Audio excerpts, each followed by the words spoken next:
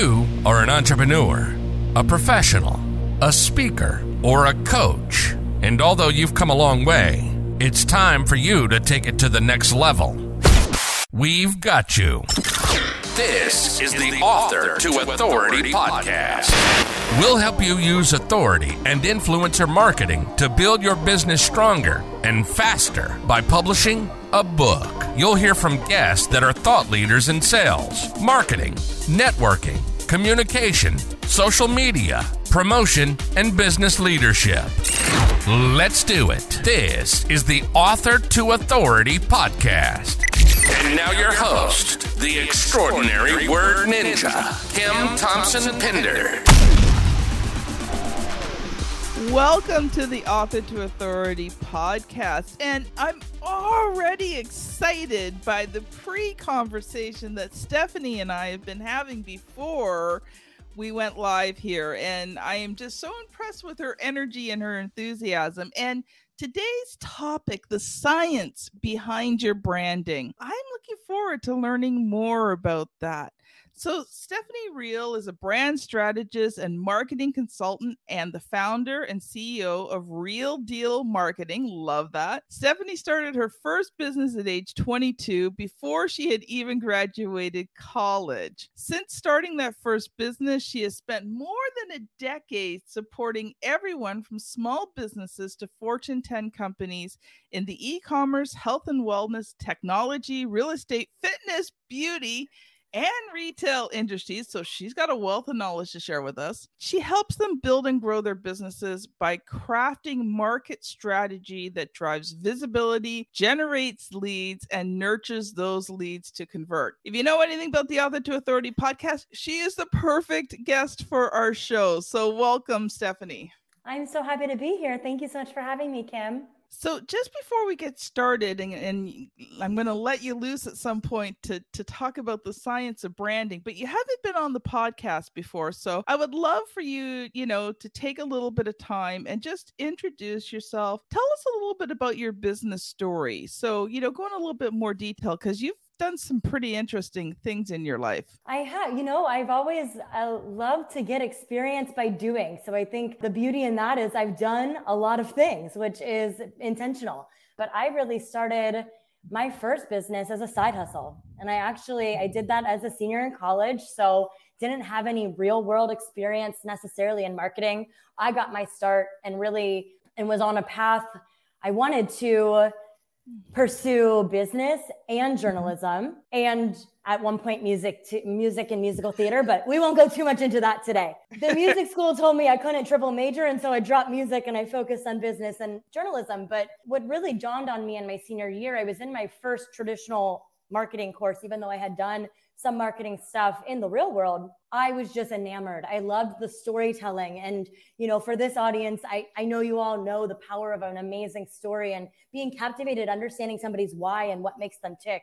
And that's what connected me to journalism and the work that I did there. But there's a lot of that in marketing and branding too. And I loved that. And I loved the data and what we're going to talk about today, data and science and the psychology behind it too, because there is a lot of intention. It's not just, picking a color off of the color wheel. There's a lot of intention behind what most of the brands that you see in the marketplace of why they've chosen the colors that they've chosen. So I'm excited to get to talk about that today. But then also with digital marketing, especially getting to know what's working, getting that instant feedback, the results from analytics and seeing what your community is engaging with. And so that really began my love affair with marketing. But since I didn't have any traditional experience, I started a business and learned on the fly. I was always better at learning by doing. And so that's what I did. Yeah. And so I took that from a solopreneurship. It was just me for the first 9 years, nights and weekends, because I was working for other people full-time during the day.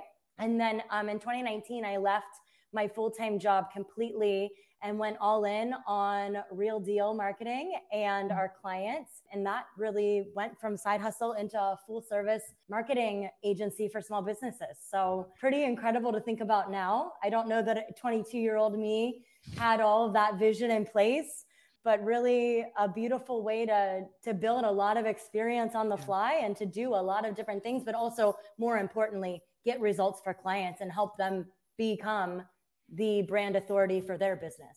I love it. I love your drive and just jump into it. I'm very much like that myself. And you know what? There's always everything has a plus and a minus, right? And the plus Absolutely. is that you're not afraid, you just go for it. The minus is that you don't always think things through. You Absolutely. have no idea what you're getting yourself into.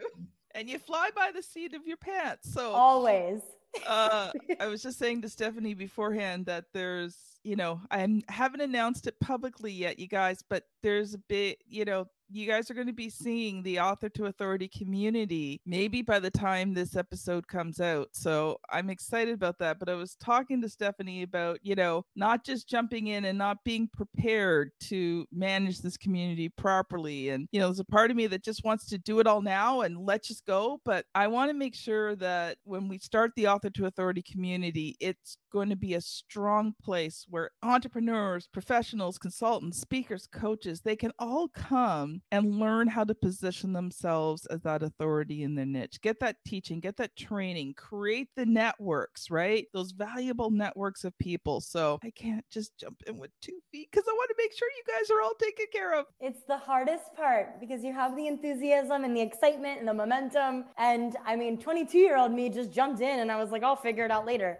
But yes, with clients or the work that I do now, we have a lot of strategy and background and intention setting before we dive into the work. Otherwise, we might build something that doesn't actually serve the audience we want to be talking to. So there's a lot of intent behind that. And I'm so excited. You guys are in for such a treat with all that's coming. But building it the right way is really important too. Well, the other thing is I'm not 22 anymore. My kids aren't even 22 anymore.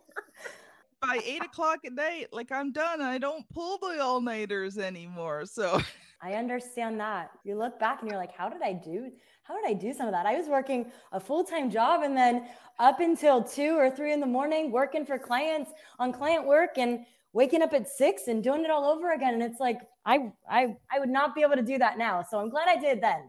Yeah. Yeah, me too. Stephanie, I want to let you loose because I know you've got a lot to share. And so I'm going to let you loose to start talking about the science behind your branding. I might interrupt you occasionally to ask some questions, make some comments, but I want to give you the time because I know you've got a lot prepared for the audience today. Absolutely. I appreciate that. And please jump in with any questions. I love active dialogue too. And I've been doing this for a long time. So I want to start by saying I've seen a lot of businesses and entrepreneurs do it and fly by the seat of your pants and not have the intention behind the scenes. So if you're listening and you're like, oh my gosh, she sees me, she knows me, I had no idea what I was doing. I want you to know it's okay. And the second best day to start is today, right? For anything. And I think that, when it comes to branding, I see so often clients that I work with or just brands that I witness in the marketplace, they're starting out, the entrepreneur picks their favorite color. There's science behind the fonts we choose, the words we use. There's so much that's layered into a brand. But I think a lot of times that knee-jerk reaction is, oh, well, I like this. I'll use this in my branding. And I think that kernel of a split decision in that moment can be really detrimental to your brand long term. Because the thing that I always talk to clients about, because sometimes, I'll work with a client, we're brand new, we're bringing the brand to life together. That's so exciting and fun. And it's exciting to be a part of that. But a lot of the work that I do is working with existing brands that did it themselves the first time around, didn't have the science or the strategy in place or the intention there. They just went with a favorite color and jumped in and picked a color, and that was their branding. But then they get a couple years into it, or decades in some examples, and they're not really connecting with their audience the way they want to be. And it's because we didn't take the intention or the time to be really thoughtful about it to start with. And so if you're in that camp, it's totally okay. You are not alone by any means. But I think that there's a lot of things about branding that are so much more than just a logo or a color. Yeah. And so I think we'll talk a lot about that. And I have a lot of that to go into, but I think that that's the biggest piece and biggest takeaway where I see brands miss a lot of times. I so agree with you, but there was something I was thinking about, and I'd love to hear your thoughts on this. I think sometimes, especially when you're that solopreneur, right? You jump in and you try to build a brand before you even have a business. I think as much as there comes a time when you definitely need branding, that all has to be in place. I think if you're a completely new brand new entrepreneur, you're not even really sure who your target market is. You're not even sure what services you're selling. Like having a logo, having a website, having branding, it almost seems counterintuitive because ultimately it's going to change because you're going to change. I'd love to hear your thoughts on that, Stephanie. I'm jumping up and down inside. So excited. You said two things that I say to clients often. Number one, it's going to change. Brands are like humans. They evolve.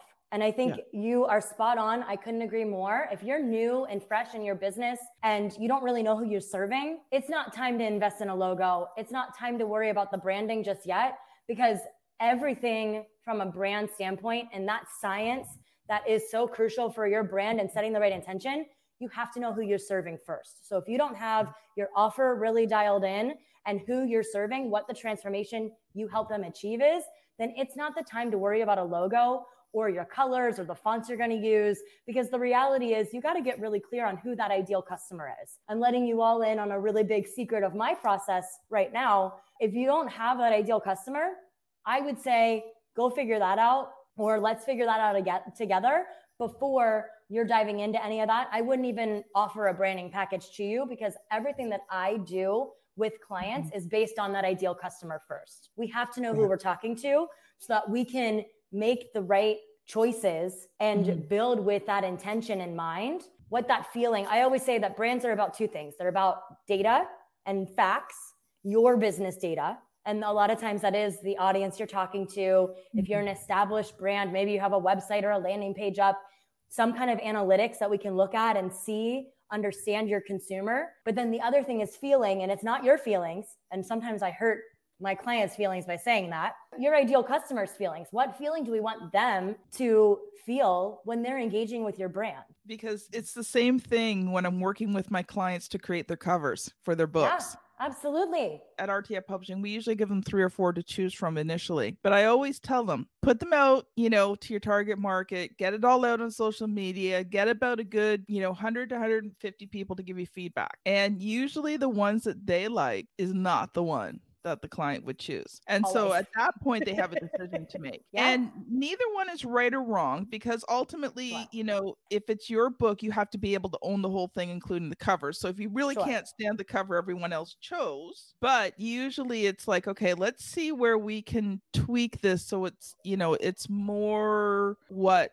everyone is saying that they want. So I totally completely get it. Like you can see my author to authority logo there. I was constantly putting it out there. What do you guys think of this name and that name? And finally, author to authority was the one that most people found relatable. Yeah. Okay. And then let's do the logo. So, I had like about, I don't know, probably about 6 different variations of the logo and then refining it down. So there was a whole process. And I mean, that process probably took close to 6 months to a year to come up finally with that specific logo, because, it was refining, asking people, right? So I had to do it all the hard way. Sure. Hey, the hard way can be really great though, too, because what better information to get than to ask your audience directly what they think, get their buy-in. That's who you want to be connecting with anyway. So I think, that crowdsourcing way of doing it, especially if you're just starting out, is an amazing way to do that. You don't have to necessarily hire an expert. And I often talk myself out of a sale or say to a client, it's not time for us to work together yet. Talk to me in a year, get some more data first, or get clarity on your offer a little bit more, test it out, ask it. I think that's the beauty of social media. We have a free platform that we can ask, and they have polls or different questions you can put up in a story or in a post and get that real-time feedback. And that sometimes is more important to have that background so that we can really understand your ideal customer. Because I can tell you all about the color red and why brands choose it, and blue, and I can go through the whole color wheel of those different color psychology basics. But if you don't know who you're speaking to, none of the science behind it is necessarily going to matter. And I think that's Yeah. really the biggest piece. And truly, from where I first kicked off, when you opened up the floodgates for me to start, and that's really the crux of what I'm saying is, if you don't know who you're speaking to, we can't even really talk about branding, because that's how we build in those scientific layers to speak to that audience. Because different colors, our brain receives them different ways. It's unintentional. It's intentional, but it's subliminal. So we're not even subconsciously or consciously aware of how our brain is interpreting different colors. And so you get that level of nuance, but you got to know your audience first. I do want you to go into more detail, because we do have, quite a few people in the audience, who have, the established businesses. I just wanted to kind of give that caveat ahead of time, because, I think when you're in the beginning, there's more important things to focus on. And obviously you agreed. So talk a little bit more about that science. And, I know probably not what you normally talk about, but can you go into the colors a little bit? Because I just find that fascinating. It is really cool. So this is the closest I ever get to being a doctor, because I am by no means a medical professional or a scientist, but I am in some ways a data scientist. So I jokingly say that to my mom sometimes. I'm a marketer, but I'm out here saving people's brands. It's a big deal. But and to bring it back in on a more serious note for branding, and I have a course that I released a couple of years ago that really takes you through step by step. And the first step is your audience. We have to know who that is. So assuming you know who your audience is, then we can layer in different things. The colors we use, the fonts that we use, because there's psychology behind those too, and how our brain recepts those. But for colors specifically, you'll see, and I'm sure if you're thinking of a couple of national brands right now that, and I'll jump in with a couple because I already have these top of mind, and we can go from there. But, you think about the color red, and you think about brands that use the color red. Netflix, Target, red is really bold. It's a powerful color. It's known to evoke passion and excitement too. And so there's a lot of intention behind why Coca-Cola, Target, Netflix, even Levi's are using that color specifically, because it does give that instant connection with those feelings of excitement, that boldness. And really, it stands out, right? It's not just going to blend in with the crowd. Red really it stands out. It also, on the contrary, because there's a pro and a con to everything. There's two sides to every coin. We've all seen a stop sign or, a red light. If you drive, if you don't, maybe this is going to take you back to some PTSD of your childhood days in school with red lines through your work, right? And a grade. So it can also mean danger, warning, and that's all just things that in some ways we've been conditioned to expect from that color. So it's a double-edged sword, but that's really, a lot of the brands that are going to use red want to stand out. They want to take a stance and really evoke an emotion. It's not meant to be just a wallflower. Okay. So since my logo's blue. Yeah, let's talk about blue. I almost started with blue, but I was like, well, we should talk about red first. So blue, and I actually love that you're using blue. You'll see, other than Author to Authority, other brands that use blue. I'm sure you all have seen Facebook, LinkedIn, Twitter, PayPal, Visa, Ford. The list goes on. And it's a very popular color to use because of the meaning and the intention behind it. So blue is known to be dependable, a layer of trust that our brains interpret blue with as well, loyalty, security. And so that's why you see a lot of big tech, financial institutions. I mean, Chase Bank is blue too. You see a lot of that used where you really want to build that level of trust and connection and that security. And so it makes a lot of sense that you're using it for your brand as well. To me, it had this sense of professionalism. Yes, absolutely. And I think that especially in the arrival of social media over the last more than a decade now, but so many of the social platforms use the color blue. And so it's almost like a sense of trust with professional. You think LinkedIn, the first color that comes to mind usually is blue for a lot of that content. And so that makes a lot of sense that's what came to mind for you too. It's, again, a little bit of that conditioning of things that we've learned over time. On the contrary, it can be, or it can come off a little emotionless, which isn't a bad thing. But most people actually like the color blue. I believe the recent data that I've seen are like 84% of people, I believe, like the color blue. So it's a really popular color. It's a safe bet. It's not going to be necessarily off-putting. It's not going to have any egregious bias that's going to be off-putting for your brand too. So a lot of brands use it for that reason. What's the next best color? Green is very popular as well. And I think especially you see it a lot with tech, Android, Xbox, but also health and wellness or food-related brands. So Whole Foods, Starbucks, greens in all of those. It's because green really has this sense of vitality and growth.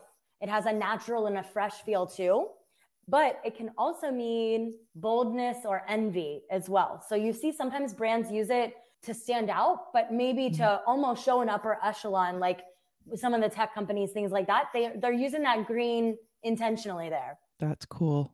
I like that. Yeah.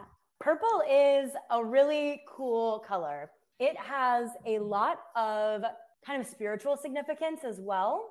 Spiritual, royalty, wealth, imagination. So, some of the brands that come to mind with the color purple, FedEx uses purple in their logo, the purple and the orange.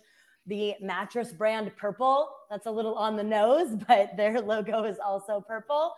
Back in the 90s, Claire's, the earring bodega, they used purple. But I think there is that level of sophistication. You also see a lot of spiritual-based brands, healers, yoga studios, wellness facilities using the purple as well, because it does have that air of kind of otherworldliness, or depending on how spiritual you are or how woo you are, that purple for your chakras is your crown chakra. And so it does open you up to the higher realms. And so that's why a lot of those spiritual-based brands use that color as well, because of the significance of an aura and the chakras. So, but it can also mean moodiness or almost gluttony, like an excessive nature. So you don't see it as used. I find that a lot of people, it's their favorite color just in general. Maybe they love to wear it. They love when they find purple flowers or purple decor, but brands definitely are a little bit more selective when they're using purple. Okay, so we've covered some really good colors. What are some of the not so good colors? Well, I tend to sway optimistic. So I always like to think we can find some positive no matter what. But I do want you to know that orange is a very controversial color. Now, I mean, we can think about some of the brands that use orange. MasterCard, of course, has like the red orange and the orange, traditional orange. Amazon, their initial arrow is orange. Now with Prime, you see them using a couple of other colors as well, but their main branding has the orange in it. Harley Davidson, the motorcycle brand, and then even Hermes, they use orange or have used orange over the years as well. But it's more of an accent color. It's not the main color. Exactly. And I think FedEx, again, they use it in their main on the X part. But I think a lot of times you won't see it as front and center because the science and the data shows that 33% of females, or those that identify as female, do not prefer the color orange. So it can be very off-putting, especially if you're talking to a female audience. And it can also evoke feelings of frustration. So it's a little controversial. I would say that on the positive side, it does have a competitive or an adventurous vibe to it. That's kind of how the feeling that it gives off, a layer of confidence. And so that's where it can be brought in, or the courage. But I think it's a double-edged sword because a lot of people do not connect with that color. Mm-hmm. And similarly, orange's cousin, I guess, yellow, I don't know. I was just gonna say but it's similar, right? It's a similar color. Majority of males prefer, 57% prefer the color yellow. So one of the obvious brands that uses it, and it comes to mind, Best Buy, of course, McDonald's, the arches, they're gold. I think yellow does have a feeling of optimism and independence. It can also mean strategy or being strategic or a strategic thinker, happiness. But yellow can also invoke anxiety and fear and have a little bit more of that impulsive feel. It is a little bit more controversial too, similar to its neighboring color orange, because it is just a little bit more off-putting. And also, going back to our traffic analogy, a yellow light, it kind of means caution. And that's just something that, you build that up with and it kind of stops you in your tracks. So it can be a little off-putting. You know, I was thinking when you said 57% of men like yellow, I was thinking about that. You know why? Because men more on average are colorblind. They don't see red and green. They That's might true. see yellow though. That Red is and, true. red and green in a colorblind person becomes gray. Yeah, they lose the color with that. You're right. Yeah. So yellow would really pop for men, especially if Yes. they're colorblind. And I mean, yeah, well, I know the data genetically, it's more common in men than women. I know a couple of men that are colorblind. I don't think I know any women that I have encountered that are colorblind. I mean, that's a small sample, but I'm really glad you flagged that. That makes perfect sense. yeah, because you were saying that, and I'm thinking, why would men like yellow? Yeah, because they don't see red and green. No, yeah, they like it because they can see it. Hey, there you go. That's a fair reason to like a color. So we've got a couple of minutes left. So I would love for you to just touch briefly on fonts, because I don't think that's something that people think about. They always think about the color. And I love the fact that you went through the colors. So thank you so very much. Absolutely. I know that's going to help our audience, as you know, if they're starting to think about their brand, just to help get some initial thoughts in about maybe what colors they want. Obviously, you've got to do research, and you can't just go because you like it. No. But I love that you color it. Go for maybe a couple of minutes on fonts, and then we have to close down for the day. Absolutely. No, I'd love to. You know, I think fonts are something that have kind of been an afterthought, I think, a lot of times for brands. And hey, when you're starting out and you're doing it all, you're just like, whatever works in this system, whatever this font is. If I'm using MailChimp and I'm starting out for free, whatever font they give me to put in my emails, that's what I'm going to use. And that is fine. But I think when we can really level up and take it to that next step where you're ready to have the intention behind it, different fonts. And I mean, I could go through, give you the history of all the different fonts and when they were first used and all of that and really nerd out. I won't, because we only have a couple of minutes and I want to get to go over a couple. But I think in fonts and typefaces, you know, these have been used since the printing press days for hundreds of years. And there are definitely some of the fonts that have kind of a nod to that typewriter style, and they're called serif fonts. So they'll have a little flag on the lettering. So you'll see that a lot. So if you're watching this live and you look at the author to authority, authority is a serif font. It sure is. And the amazing thing about serif fonts is because it's almost a nod to that, that connection to the first authorship and the first stroke. So I'm sure that's part of the reason why you use it. But it has a feeling of trust, respect, and tradition. And it's very easily readable too, legible as well. So, and it's easy to read in print. So a lot of brands use it because it is so readable and it really is kind of more of a classic look. Whereas if you are watching live can see the rest of the logo, the author part is a script font, and script fonts are used to really give more of, it's kind of a nod to initial penmanship and the quill. And so it's flair. A little bit more elegant. Yeah, it has a little flair, a little bit of whimsy. Sometimes, depending on the script font, it can have a little bit more of a feminine, kind of a nurturing connection, scientifically, and psychologically speaking. And so there's a lot of formal and casual versions of this. Some of them, you have to be careful with script fonts because some of them are very difficult to read, but even Coca-Cola uses a script font, right? And so you see a lot of brands, Kellogg's. And so I think a lot of the time you'll see it easily adopted because it does have that elegance and that detail. And it feels a little bit more playful, nurturing, connected, very intentional by the brands that are using it.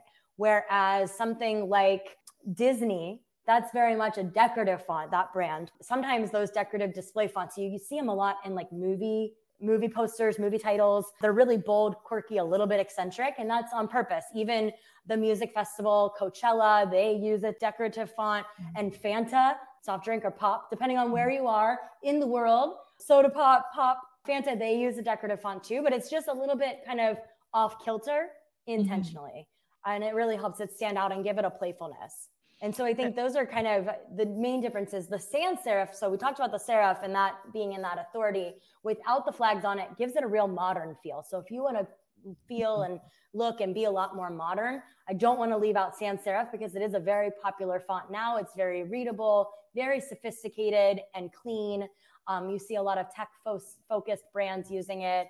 a lot of new age businesses are also, and modern businesses that are coming to market now are using modern fonts. And a lot of brands are rebranding to go with a modern font to make it easier to read too. So here's a quick one for you. Yeah. A serif font is Times New Roman because everybody knows what Times New Roman is. Yes, absolutely. A sans serif font is Arial. Yes. Just so, because some people might not have the visual of that. If they're listening on the podcast and they can't see what we're talking about here, think of Times New Roman and Arial. Absolutely. Not that you really want to use those because I wouldn't necessarily recommend those because they're very overused, but they're a great visual connection. So thank you so much for bringing that up to help the audience. For those of you listening who aren't able to see it, absolutely. Some of the other sans serif fonts that are really popular right now are Lotto. Maybe you've seen that or used that in your email marketing provider. Montserrat. That's in all over Canva.